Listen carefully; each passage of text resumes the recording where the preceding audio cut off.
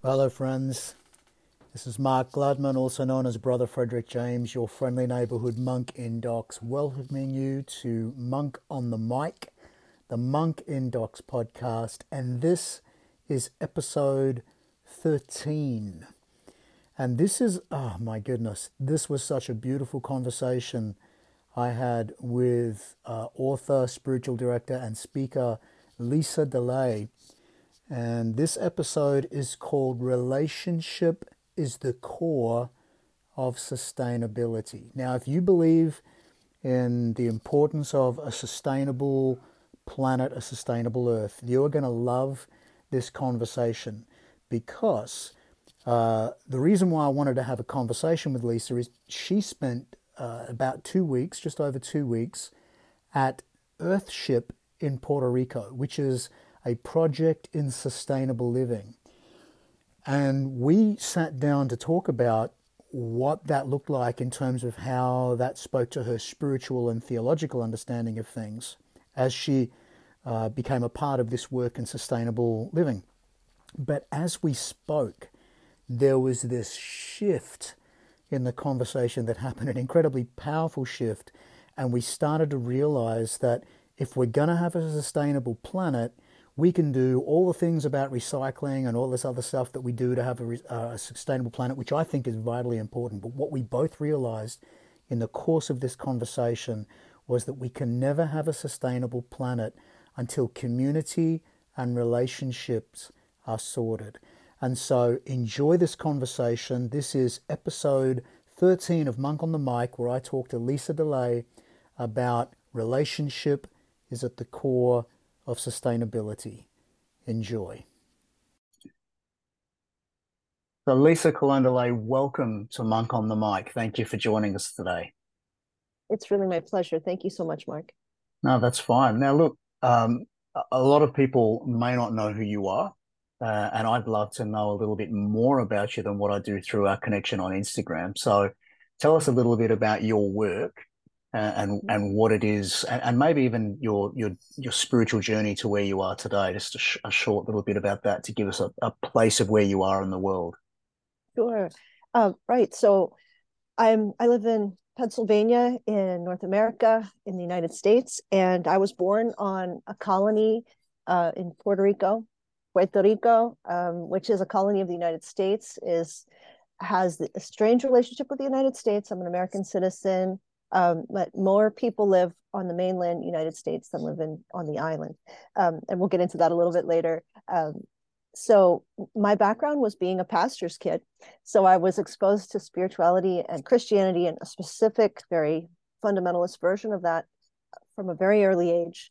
Felt a connection spiritually with God from a very early age, but also deconstructed, really, I guess you could say, from an early age too, questioned a lot of that early on, earlier than most people and more deeply maybe than most people, but eventually went to seminary in my 30s. I thought because I wanted to be writing to Christian audiences, but it really, I think God was taking me on a very healing journey. And from there, I got exposed into uh, other streams of Christianity, the contemplative stream, for instance, other writers, realizing that Christianity didn't start 500 years ago in Europe was helpful. And really have got a master's degree in spiritual formation and really enjoy walking alongside people, really enjoy the connections and relationships of what that entails. And I've been writing a blog since 2005, podcasting every single week and sometimes twice a week since 2000 and oh great, now I'm going to blank, let me think, for 8 years in April. And that really helped me get a platform to be able to write a book, which is called The Wildland Within. It's a spiritual formation book, but it's also brings in some Christian history, brings in ideas about culture and hidden influencers, as well as other voices outside of the typical voices we might think of when it comes to contemplative spiritual practices, which is usually some of the first people I heard when I was introduced to that were European male clerics, which fantastically influenced me in such amazing ways. We're talking like Henry Nouwen, Thomas Merton, all the greats. But as you can see, it's a very specific demographic that doesn't include most people in the world. And Right. so I wanted to speak into that with who are some other voices we've been missing? What have we been missing? And include that in my book. Some of the other voices that we can learn from. The gospel usually has, as God does it, comes from the margins. Jesus came from the margins to save us, and so that's kind of been what I've been up to. And then since last year, I've gone back to my homeland, Puerto Rico, and now that my kids are on their own, they're grown up enough to live on their own. I feel like this is an inflection point in my life where I can go down and help the people of Puerto Rico, which almost half of them are in severe poverty. We're talking no clean water, which a lot of people take for granted in the States. Most don't have clean water. The prices are considerably higher than they are in the United States, but the income is much lower.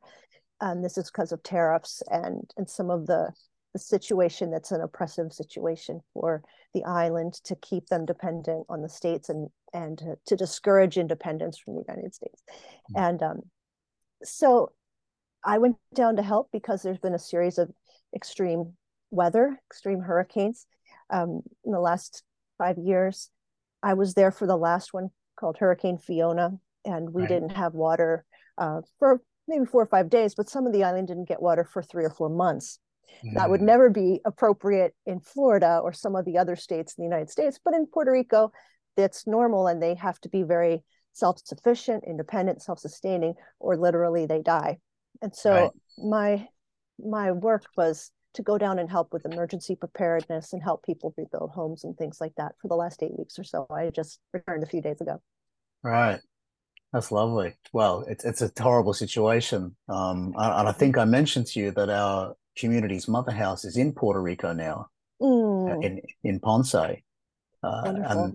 after a year, they've just moved in, and they're experiencing some issues which are very new for our abbot and the couple of people who live in the mother house, having been living predominantly most of their lives on mainland USA, Right. being people who are used to the creature comforts, and the issues that they're experiencing in the city are uncomfortable. But I'm assuming we're also talking areas that are outside of the city where they Oh, wouldn't have access to a lot of things a lot of the time.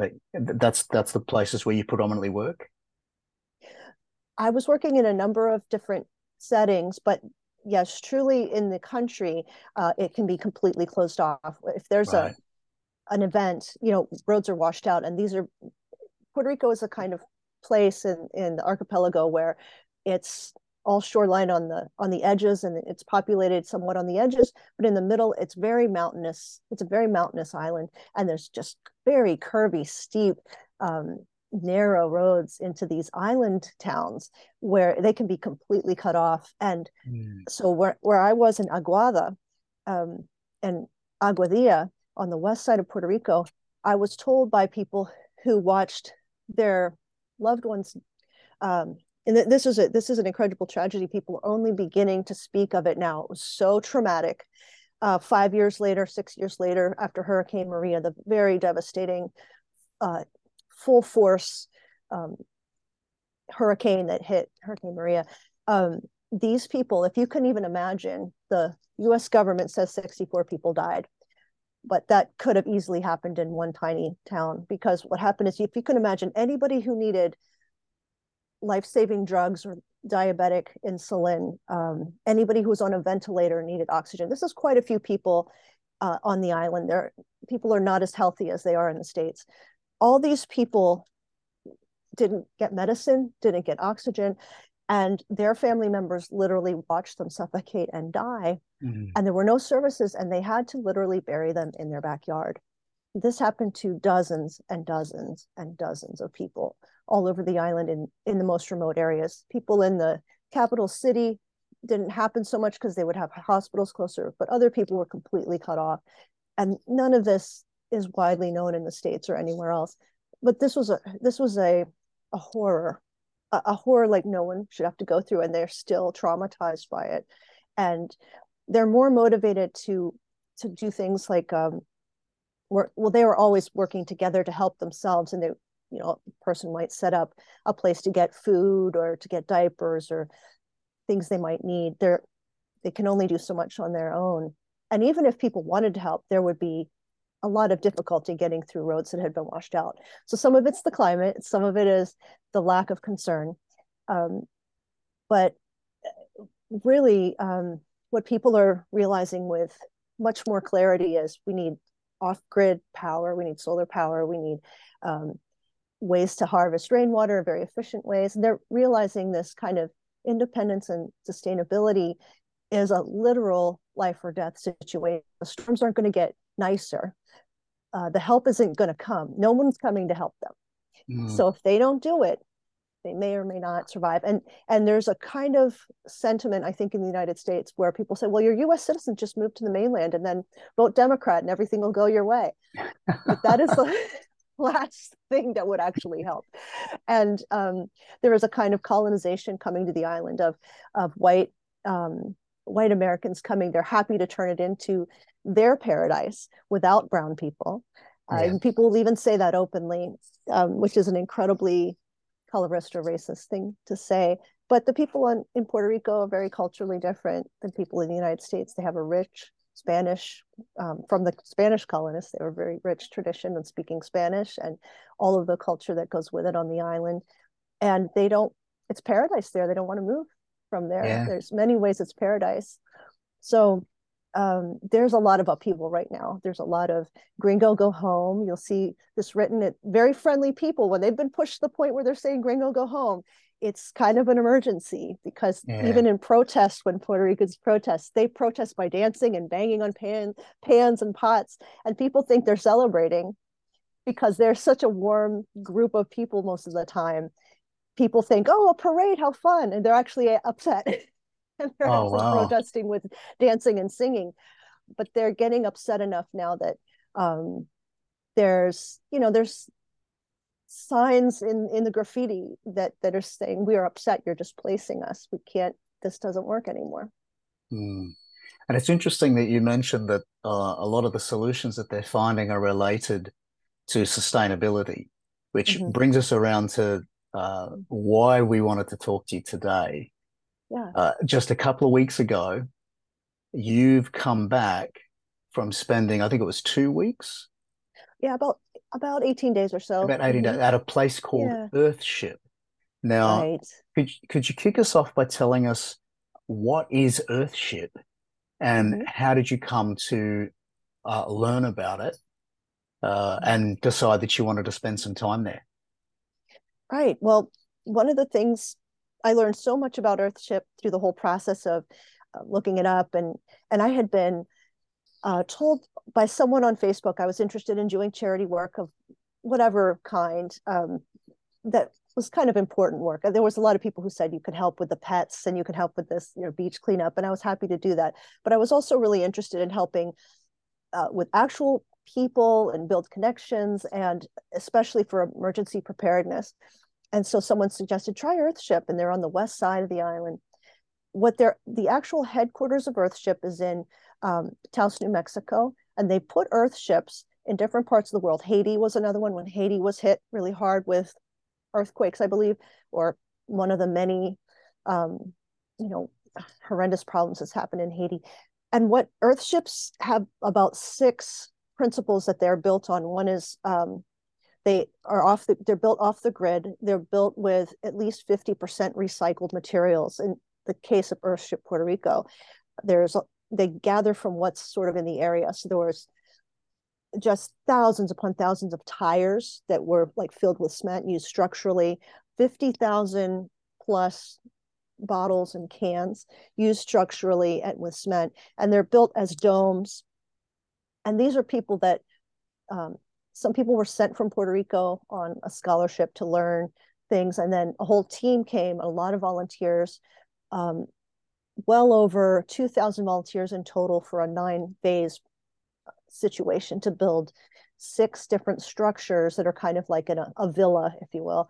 Okay. And these structures are designed with chimneys to cool them. They're designed with solar power, rain catching, and then they do a lot with what's called brown water, black water. They with the rain catching, that it's treated and you can use that to drink and to wash and everything. But it's also reused several different times for showering, and then that goes into plants that are grown right there in the center. And so everything's used and reused. And it sounds so wonderful. And it's mainly this is mainly used for education purposes, so people can see, look, what's possible. You can, and they're earthquake and hurricane resistant or hurricane proof. It would take, because of their shape, they can withstand extremely high winds. I don't know, and they're sort of low to the ground, and they're rounded, and there's a lot to be said for these fascinating, incredible structures. And they're meant to be. So this place in Aguada is meant to be a center, an emergency center when everything breaks down. And remember, if you can, that the power will just go out for no reason in Puerto Rico and just be down. Yeah. This happens. This can happen daily. Just boop, 2 hours with nothing. And so, and that's with no bad weather. It could just happen, or a substation will catch on fire. This is a patch-up job beyond reason on the island.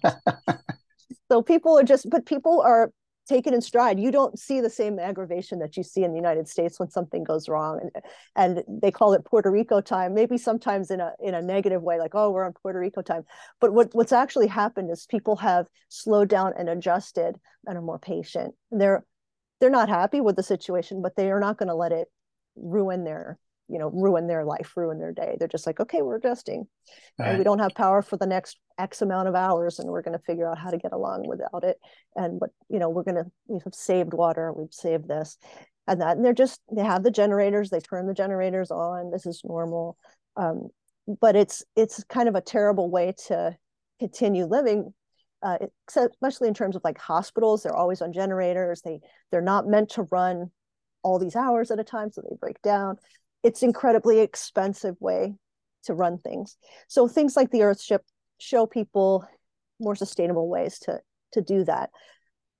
But I will say the truth of the matter is this was an imposed solution that came from the outside.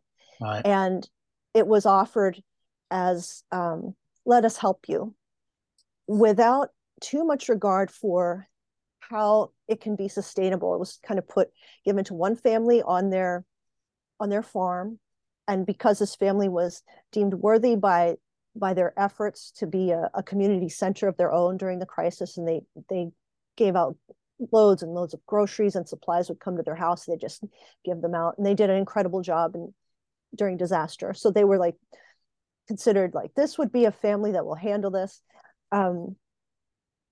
But it was also a pet project of some wealthy designer of Earthship who wanted this to happen and could get over all of the codes, because Puerto Rico was like, we'll take any help we can get. It doesn't have to be up to any code, just build anything, help us in any way. So then you realize there's these really immediate drawbacks. For instance, every stair, and there's so many stairs in the Earthship complex, every stair is literally a different size. So you have to hold on, or you're going to fall. You're probably going to fall when you walk around Earthship. It's because it's just whatever. It just build whatever. Like a 5-year-old might build something, Right. And so you can get away with all this stuff because there's no oversight, right? And it's really for able-bodied people. So the Earthship is really for able-bodied people. Maybe no one will ever get old or disabled or sick, and then they can use Earthship. So it's not really thought out. It's really a solution that comes from the outside, knowing that there will be no repercussions for those people because they won't be living there or we can do what needing we it. want. Yeah. Exactly. So there's some good intentions, there's some positives, but it kind of is heartbreaking that this kind of gets dumped on these people and they have to keep it up the best way they can. And I believe there's still some financial help for them from Earthship, and um, they come back around and they try to help with different things. But generally speaking, it's a hardship, it's a burden on this community most of the time, more than it is a benefit, in my opinion.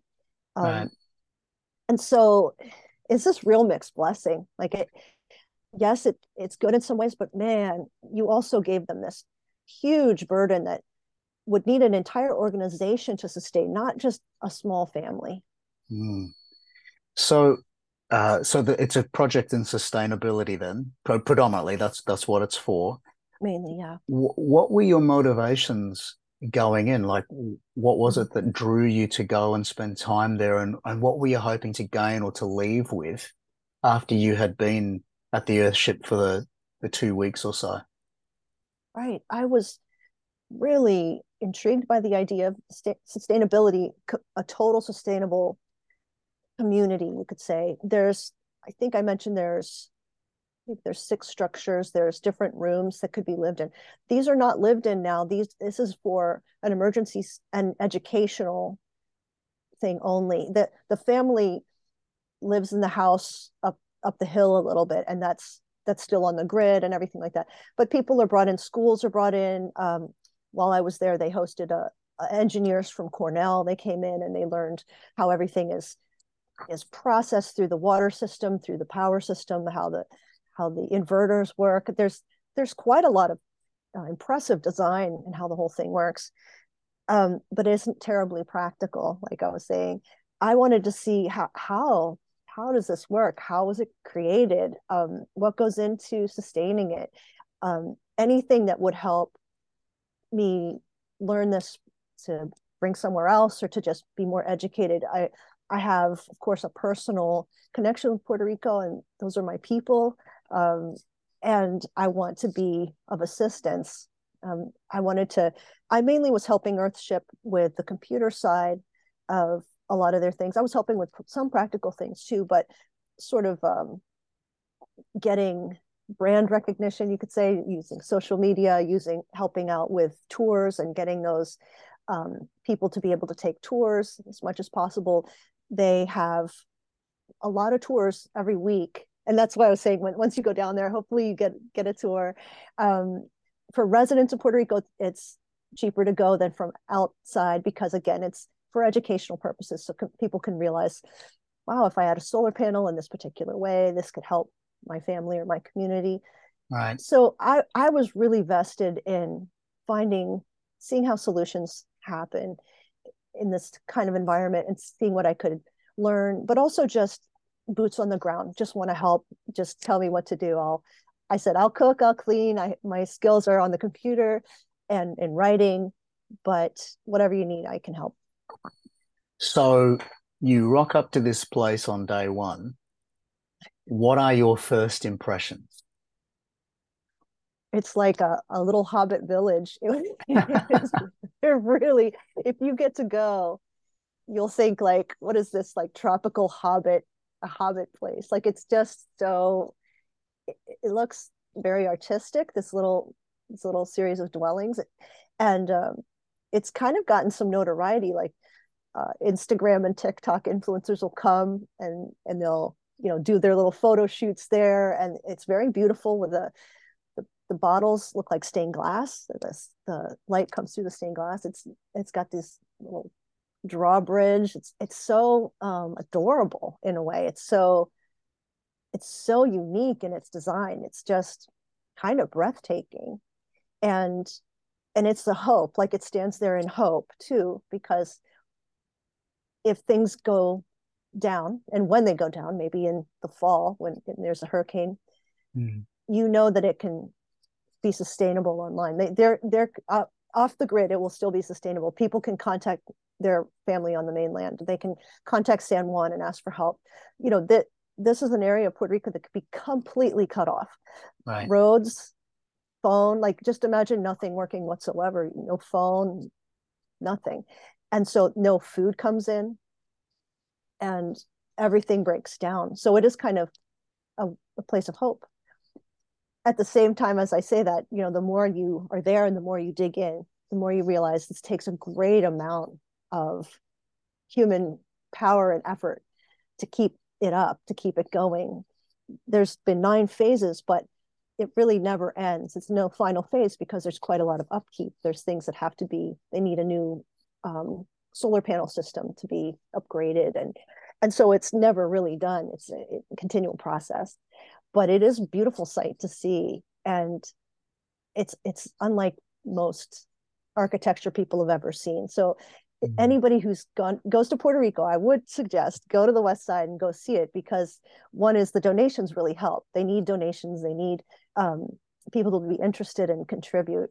But also, it's kind of a wonder that this was all done with volunteer help. You know, backbreaking work done by very little machinery, just done with sort of hands-on help, a lot of recycled um, garbage. There's this gazebo that was made out of the hoods of cars. Right. Just there's this found material found in the area, so it's kind of it's sort of beautiful. It's sort of in a way like a beautiful mess, um, but it also stands as a kind of monument to the resiliency of people who are suffering. Yeah. And I think that's really important, just to double back for a second, that this is an experiment in sustainability, in Mm-hmm. sustainable living. Yeah. But in terms of Puerto Rico, at least, Mm-hmm. it is a hub where, in emergencies, you're saying people will Mm-hmm. go there to receive support, help, call the mainland, all this sort of thing. So there's actually a practical Right. element for this particular Earthship as well. Yes. But mostly it's about this experiment in sustainability and trying to get people to pick up on some of those things. So Mm-hmm. every day, what is Lisa doing? What are you spending your days doing during your time living at the Earthship? I stayed in a volunteer area, so I didn't stay in one of the Earthship domes. But Carlos, who's the owner, it's his farm, it's his land. Um, for my birthday, he goes, "Do you want to stay in an Earthship?" And I was like, "You bet, you bet I do." And that was really neat to stay in there one day. At the moment, there are 2 Earthship rooms that you can actually rent on Airbnb, Okay. and that's pretty amazing. I don't know how long that will be possible to do that, because I think the um, it will get booked out very quickly as they get a name for themselves. It's um, because it's such a unique experience.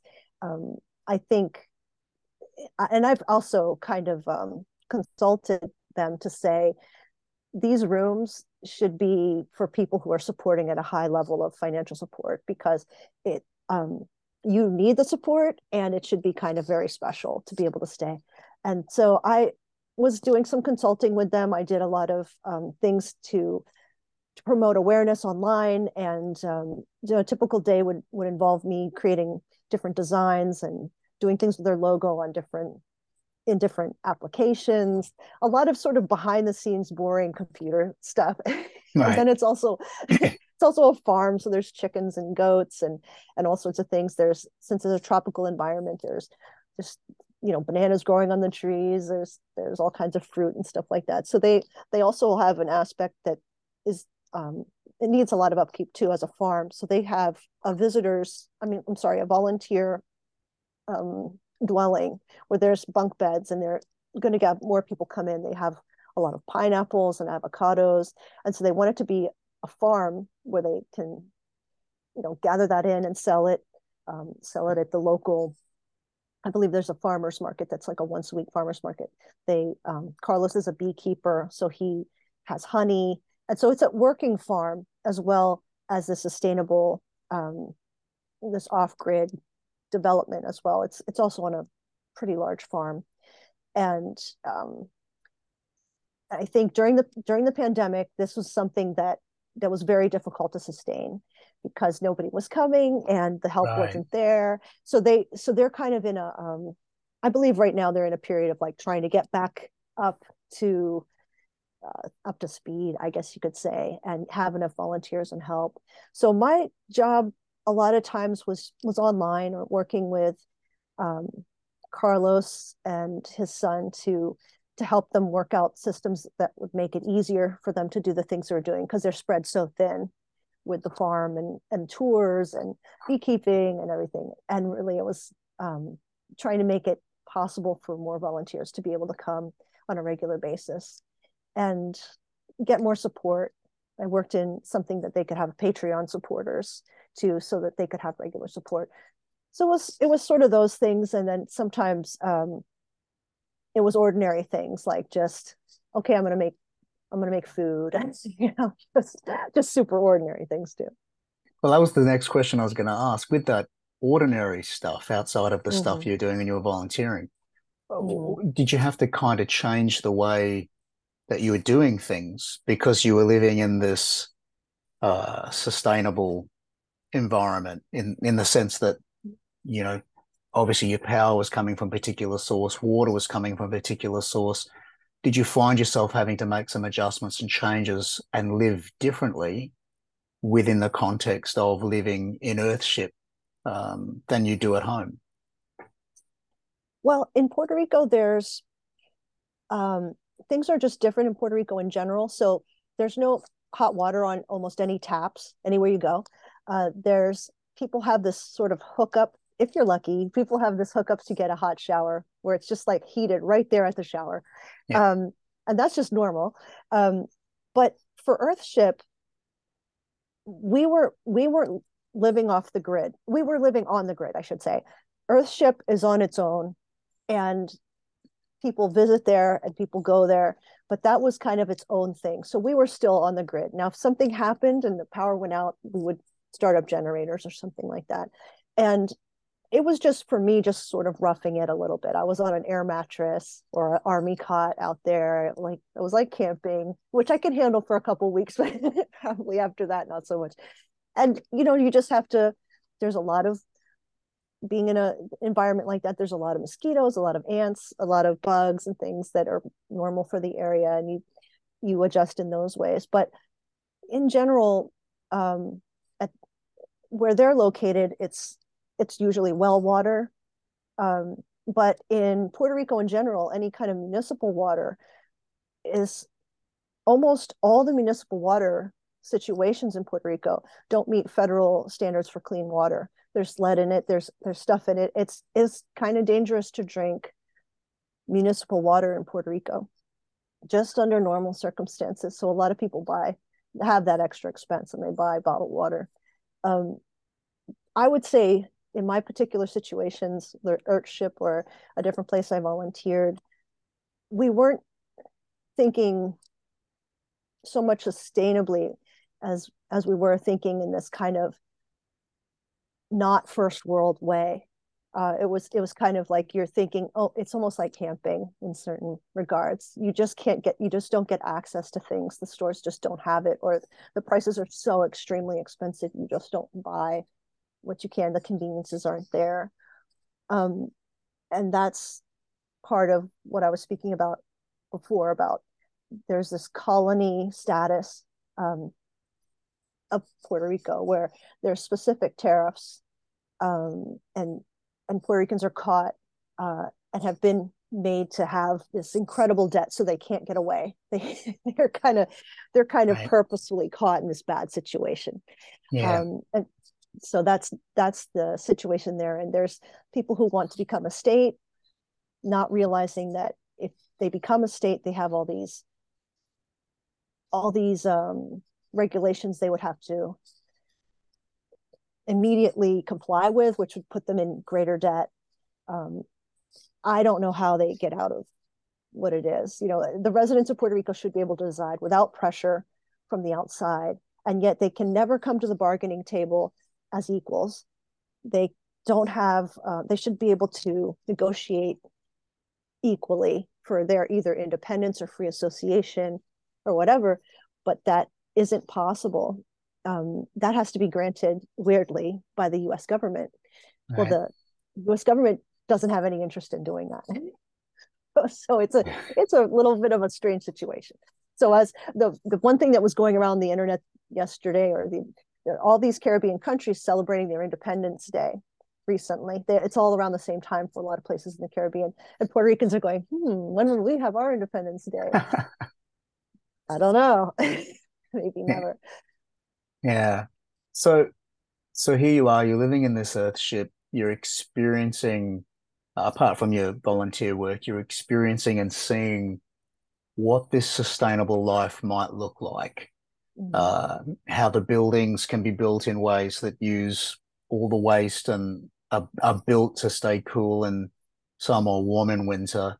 You've got food being grown, you've got solar power, you're collecting water in special Mhm. and ways that means it's sustainable in terms of its water source. Mhm. Is there a point in your stay where you suddenly feel or experience a shift in your understanding of our responsibility to um, to the sustainable kind of life from a spiritual or faith perspective? Was there an experience you had where suddenly this took on a greater um, what's the word I'm thinking of? A greater level of Mhm. importance, I guess, in how it is you understand your faith and spirituality being Mhm. played out in the world.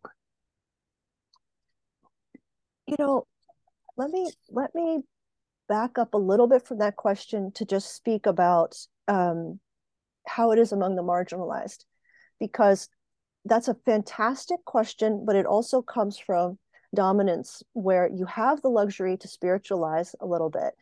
And for people in Puerto Rico, it's still so visceral and primal and about the necessities that to be able to reflect is quite a privilege too. And I was able to reflect that way. But I think that what a lot of people don't understand is when you don't have clean water and you don't have enough to eat, and these are emergency problems that you deal with in real time, and you don't get to think about anything else.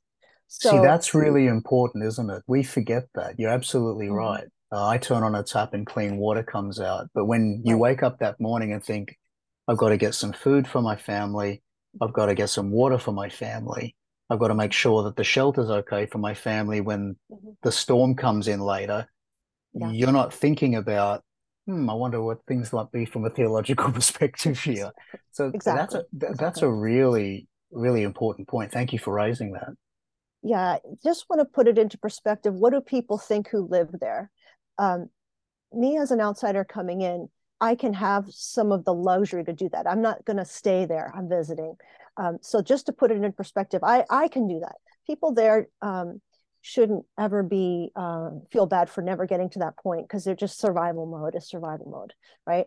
Um, and that is another thing that happens in. I'm just going to speak into this as a kind of bridge builder as well. Is that white dominant culture, I'm talking in the United States mainly, but this can apply to other places, is that discomfort, often discomfort or restlessness and things in that category, we will count that as suffering.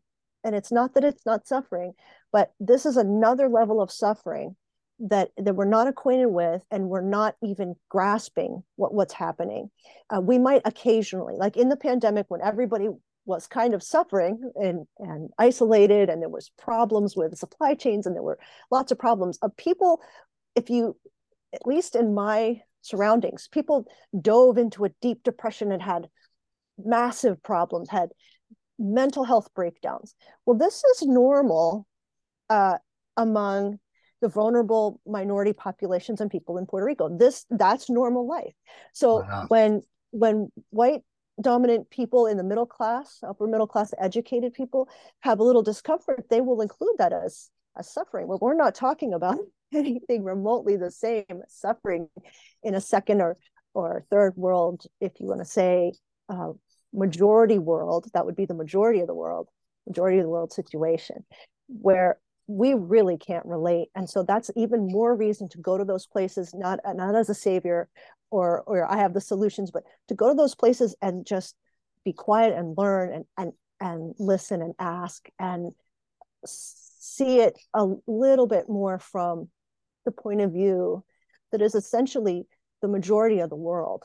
You know, the majority of the world is not wealthy, That's right? right. And so Yeah. it's a way to turn our perspective to understand the marginalized in a real felt way, which can be incredibly overwhelming because you realize you can't actually do anything about it. Yes. You can identify with them, you can help a little, maybe that person in front of you, but ultimately you will feel so helpless, and you have to be okay with that coming up. And Mm-hmm. and that's also a kind of suffering that necessarily, I'm speaking for myself, that white people will be very uncomfortable with. Oh, I don't like that, don't talk about that, I don't want to that's too much for me. Well, it is too much, it feels very hopeless. The point is that if you think it feels hopeless to not be able to help how you would like to help and make a difference, imagine just staying in that situation all the time and just operating from that. Right. Operating from, you can't get out of that. That's your fate. That's, it's not uncomfortable. It's literally existential. Will we have enough to eat? Will the water be cleaner? Will we get sick again? It's so immediate. And from that, I'll pivot to say the thing I learned the most by being in a place that offers the opportunity of stability, but it is also somewhat of a fiction because this isn't really available. It's a taste that isn't really available yet. It's a hope and a taste. What I learned, maybe the most, theologically speaking, spiritually speaking, is that how vital relationships and connections are. Like that is the blood of how things work or don't work in community down in Puerto Rico. They are made or broken based on the relationships and the cooperation and the empathy between people, and people from the outside really understanding and really connecting, or if they have selfish interests or maybe they have conflicted interests. It is the relationships and the bonds that are what sustain or bring life or death dealing to a community. And that's what was so powerful to me. So when I moved to the next place I volunteered, which is called Mi Patria, a organization founded by two Puerto Rican people from New Yorkers from New York, but moved down to Puerto Rico, both bilingual, both veterans, um, former veterans in the military, and their love and passion for people on the island suffering much the same things: displacement, housing problems, also working in emergency preparedness. They're the ways that they would reach out and give of themselves and really be coming alongside, like truly coming alongside people. And that was what made the most powerful impression on me, is that um, if the relationship doesn't come first and just the idea of how to help is coming, or the way to, let me try to fix this, is coming first, is backwards. It's the relationship. Someone would rather have you support them, be by their side, and you make no actual difference, than you come in and click, do a few problem solving clicks and then be gone. They need you as a person and you as a presence too. Yeah, I've done a bit of work in Burma, Thailand, and Tonga, Wow. consistent work. And Mm, I really hear what you're saying here strongly. The difference that you see when relationships are forged to mm, when there's this fly in, disappear, we'll come do the thing we want to do, and mm, you'll kind of like it, and then we're going to go home. right. Um, the difference is phenomenal. In the second case, it's actually a burden, which is what you were saying before. This Earthship originally came and the people received it, yes, but almost in a way that they felt like they had to, if they were going to get some help. Right. But it's actually been quite a burden on the local community to keep this thing there and keep it going and to build it in a way that's going to work. Wow. Whereas the relationships, and I love what you've said here, because we often think of sustainability as simply being about the solar power, the getting the water, the making sure there's sustainable food, teaching sustainable this, that, and the other. Mm, These people in Puerto Rico have been living there for thousands of years. mm, It's not like they don't know how to get these things and make these things happen. mm, Here in Australia, many of our farmers have turned to our First Nations people mm, to talk about better crops to plant and better ways to water their crops, mm, and to find water for their crops. And so, these people know the land, and Indigenous First Nations peoples know their land so, so, so, so well.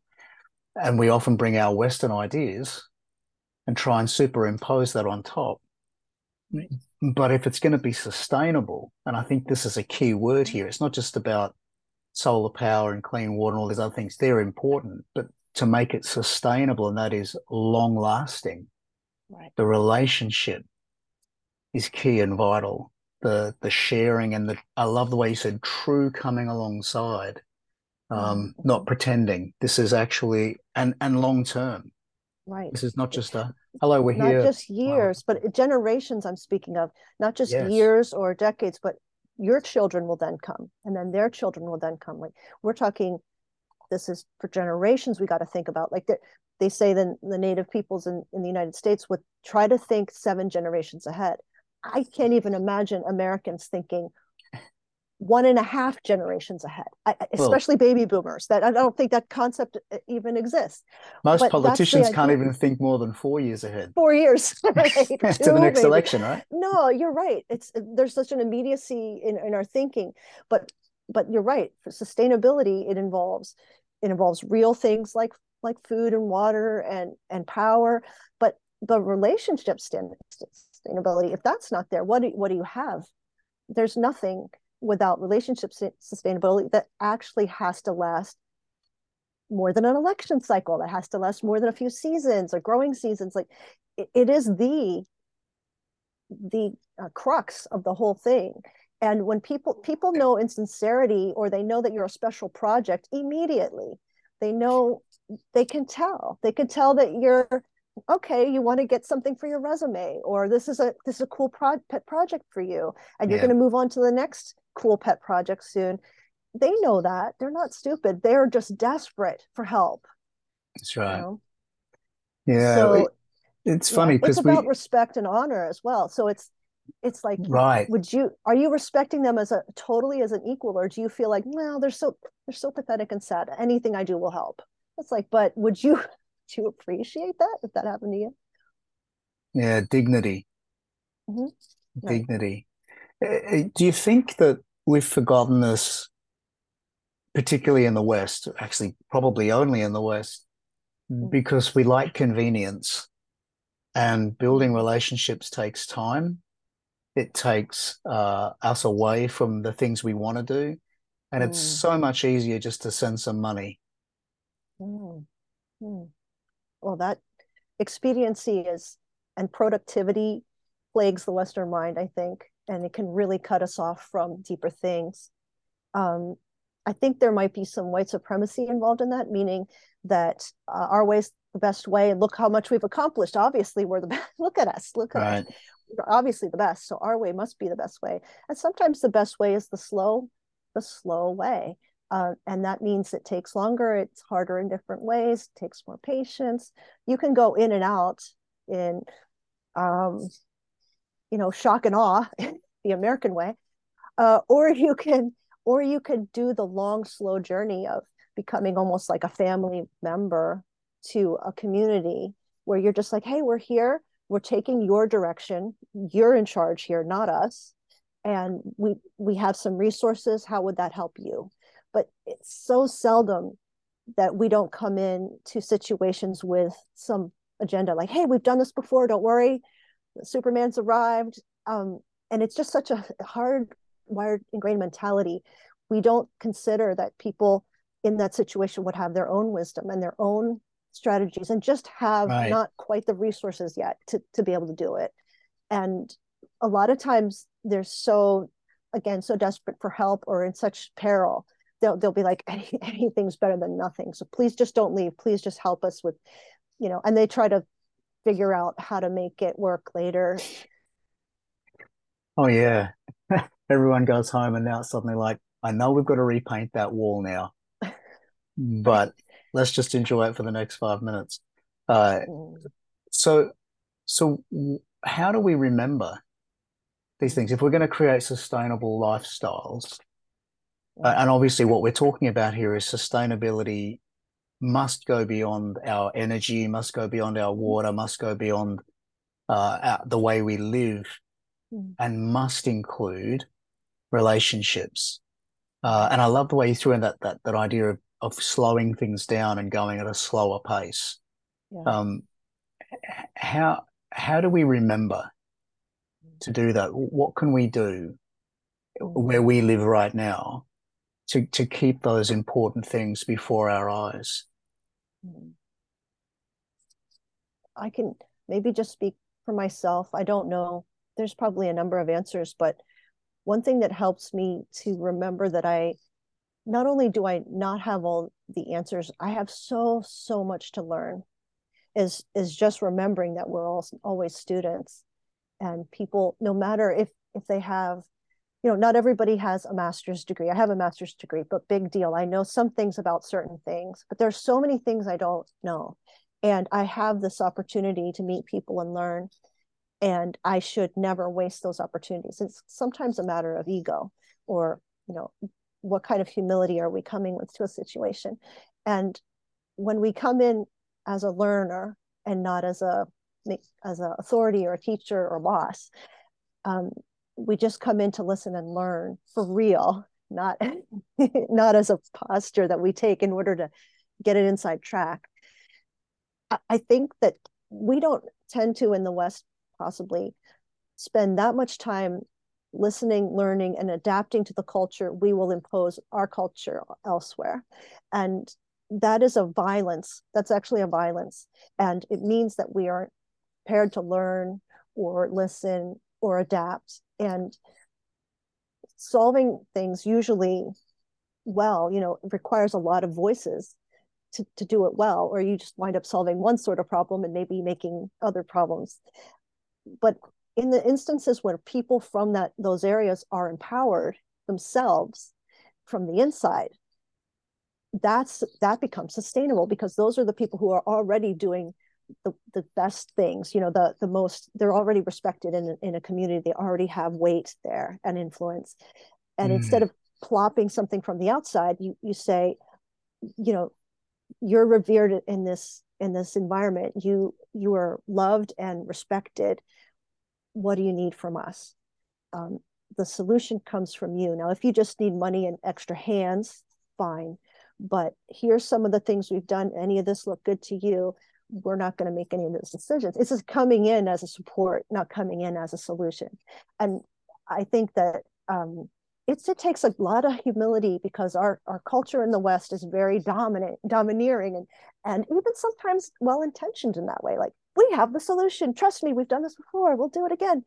And it could be very out of a kindness that we'll do that, and sometimes out of a violence. But I think that's the thing, is that if we really check those ambitions or something, those intentions and ambitions, and say, I am coming in to learn and listen, and realize that you're my leader. I'm here to learn, and you're my leader, and I will support you in the way that you ask for support, and resource you in the ways you need resourcing, not solve your problem. And it will take longer than I would have taken. My solution would have been, boom, done, finished, we're moving on. No, this will take way longer. And that might be frustrating to me. And that's fine. It's okay for me to be frustrated if the solution is sustainable. Um, and I think that's the patience needed to do that. Requires a lot more inner work first before you get yourself into those situations. Um, yeah. right. So it's like you have to be okay with your choice or your solution not being picked, and it'll seem so inefficient, and it'll seem not like you want it, and it won't go the way you want it to go, but it will help more people in the long run who actually are from there, and to kind of get used to that way of working. See, Lisa, when we got on this conversation and started this interview, I thought that we would be talking about water and power, and all these other things, which are very important. And there's Yeah. obviously Puerto Rico and many other places of the world need support with those things. That's very, very Yeah. true. Mhm. But what I'm hearing you saying to me is that, when I asked the question before about where did you start to see what this looked like from a spiritual faith, theological Yeah. angle, Right. that really what it all boils down to is relationship. And the first thing that's come into my head in the last sort of 10 minutes that we've been talking here, and you've been talking more and we've been unpacking more about what this relationship looks like, Mm. is a reminder that however you understand God from the Christian perspective, Mm. um, there seems to be this plurality to God, this relationship within God, this Mm. usness to God, which Yes. really, if we're made in God's image, should remind you and me that we are not me, we are us. There is a relationship to be had here, and that perhaps the experience of Earthship for you is this realization that, and it certainly is for me as you talk about it, I'm really Mm. taken by this, that Mm. at the core of our sustainability, our Earth's sustainability, even Mm. ecologically, Right. there has to be relationship. There has to be this usness, not this me and you, not Mm. this I'm here and you're there, not this we've got this, you haven't, but Right. a true relationship of community. Mm. And you used the word humble before, which I Mhm. think is an incredibly powerful word to include. Mm. Mhm. Yeah. And a deference to the other. So the Right. thing, the thing we might assume, if someone's in great need, in great suffering, they need me, right? But we don't think that we need them. We do need them, Yeah. and we have to believe that going in first. We need Right. them as much as they need us. It's that mutuality that if we don't get that straight in our heads first, we will do violence in some regard to a culture or to a group, or we will think of them out of order. We're equals, and that we won't think of them that way. There'll be some perversion to our interaction in some regard that will sort of poison the possibility of sustainability, or poison it in some regard. I think that is the inner work. That's kind of my jam, right? Spiritual formation, doing the inner work. But if you don't get that right first, you're kind of promised these little time bombs in the work you do that can blow up and cause hurt feelings, cause resentment later, cause these real rough patches in how cultures connect or don't connect. And if we truly are doing it out of love and not out of an ego project, then it doesn't matter about our humility. Won't matter to us, right? It'll be normal. That'll be normal how we approach it in humility. Like, I'm coming as a learner. I have some resources that you are free to have, but I'm not coming here with my ego project, because we're this is about love. Ego project. I love that. I love that. Don't hold back, Lisa. Tell us how you really feel. Um, We all do it. We all, whether we know our ego project consciously or we don't, it's there. I mean, that's yeah, kind of how we operate, right? I'm speaking for myself, and you will either know your ego project up front, or you'll get to know it. Oh, wait a minute, maybe I'm frustrated because my ego project isn't being satisfied. Maybe right. that's why I'm frustrated, right? And so just knowing that we'll have one in some regard.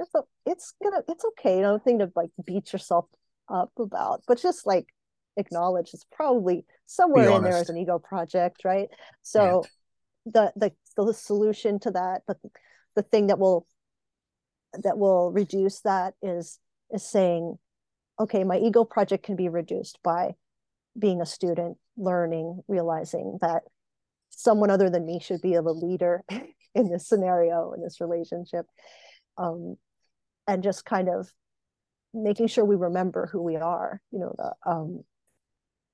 Yeah. That's the ticket, because as we get that wrong, we can't expect any of the work we do to really come out properly. Wow. This next question is sort of in two parts because I was going to ask you, you mentioned before about doing the hard work before you go in, before you go to Mm, something like this, before you take part in this sort of work, doing some hard work, some inner work for yourself. right. Uh, and I was also going to ask you if you could do it over or if you go back, how would you prepare yourself? But I think it's almost kind of the same question. Mm, So whether it's for me sitting here or our listeners sitting wherever or you sitting there, mm, in going to participate in this sort of work in the future, and you're a spiritual director, um, what can we do to prepare mm, ourselves for this? What sort of can you give us a couple of practical ideas on this inner work that we can do mm, to go in and have a time in a place like this that will actually bring some benefit? mm. Well, I think incorporating a few now, if this is an enormous burden to do spiritual practices, I think you should probably do a spiritual practice you really connect with that's worked for you before. But I think any spiritual practice, such as for me, it would be maybe journaling and the examen prayer, that's like an inventory of your day. And not something that's going to bring you shame and stop you, but something that would be sort of generative and life-giving, that you do that prior to going somewhere where you can kind of empty out some of the things lodged in your inner world, some of the hangups that you might have, some of the fears, some of the unknowns, and just get them out there, just get them off of you. Um, just to know that they exist. Your fears, befriend them. Don't worry that you have fears or of the unknown. I mean, we're going to all have them. Like, am I going to fail at this or whatever? Just put them out there to know. And I would say that preparing your heart, you're never going to prepare yourself perfectly because you don't know what situation you're going to get into or what personalities you're going to come up against. But allowing yourself to be open in the sense that you're attuned to the relationships and people around you, but you're also flexible enough to not take things personally when stuff happens, to not consider something that happens, a misunderstanding, any kind of personal thing, that you're open enough to be, you know, I'm here to learn, in terms of where you can reflect later, maybe on the end, at the end of the day, or every so often, some of the things you've learned. Because as you are open to that, if you ask God, um, show me what you want to show me, and you continue, you will see what you need to see. And that might be for right then, or that might be for later, it might be for both. And then you keeping track of it in a journal, or something along those lines. You could write a poem instead, or you could take pictures and write something about the pictures. There's many iterations of how that could happen. But I would, and this is how I prepared myself, is that I tried to lay aside all my preconceived thoughts about how it should go or what should happen, and try to be as open to people, and uh, without any judgment of how they should act towards me, or how they should behave, or how things were going to go, and just offer myself in love. So if I would be speaking to somebody, I would really be in some part of myself sort of saying, I love you, I love you, I love you. And as if God is doing that through me, because I feel like that way I can be the most open to showing God's love and receiving God's love that happens through another person. Um, and just that's the openness I mean. So it's like fear will shut us down, or apprehension, or the unknown will kind of close us off, and that is a disconnection from other people. That just works as a disconnector. And so if we do the inner work of kind of coming to grips with whatever is inside without feeling bad about it, just kind of noticing and recognizing, we can be a little bit more honest with whatever that is first. And sort of, it doesn't have to be that driver that drives us in all of our interactions. And just give yourself, if whatever you find, if you wind up finding things, um, be safe for yourself. So Mm. be a friend to yourself. And if things come up that you are ugly, or things you don't like, just be like, that's okay. That's true, and that's okay. and we're moving on, and and just continue to try to be open, because as we're trying to be open, people will sense that openness and that vulnerability. They reciprocate it. If we come in kind of closed and I'm not sure, I don't know if I'm going to do the right thing, they just mirror that back to us. So Right. I just found that being as open and loving as possible, not in any kind of saccharine way, but just um, flexible, open, and ready to learn in every way, by God, by those people, by the situation. And um, to me, that was the best way to also to not be disappointed, like not having a preconceived thought of, if this happens, this is a win. If this happens, it's not a win. And for me, that's worked. And I wouldn't suggest that my way is, that's just for me and my personality. Other people might find a better route. But for me, I knew that the openness and flexibility would be key to my getting the most out spiritually and relationally. What's the best thing that you brought away from Earthship for yourself? Oh, probably that, just that we need each other so badly. I Yeah. think um, it's it can be life or death. It can be spiritual life or death.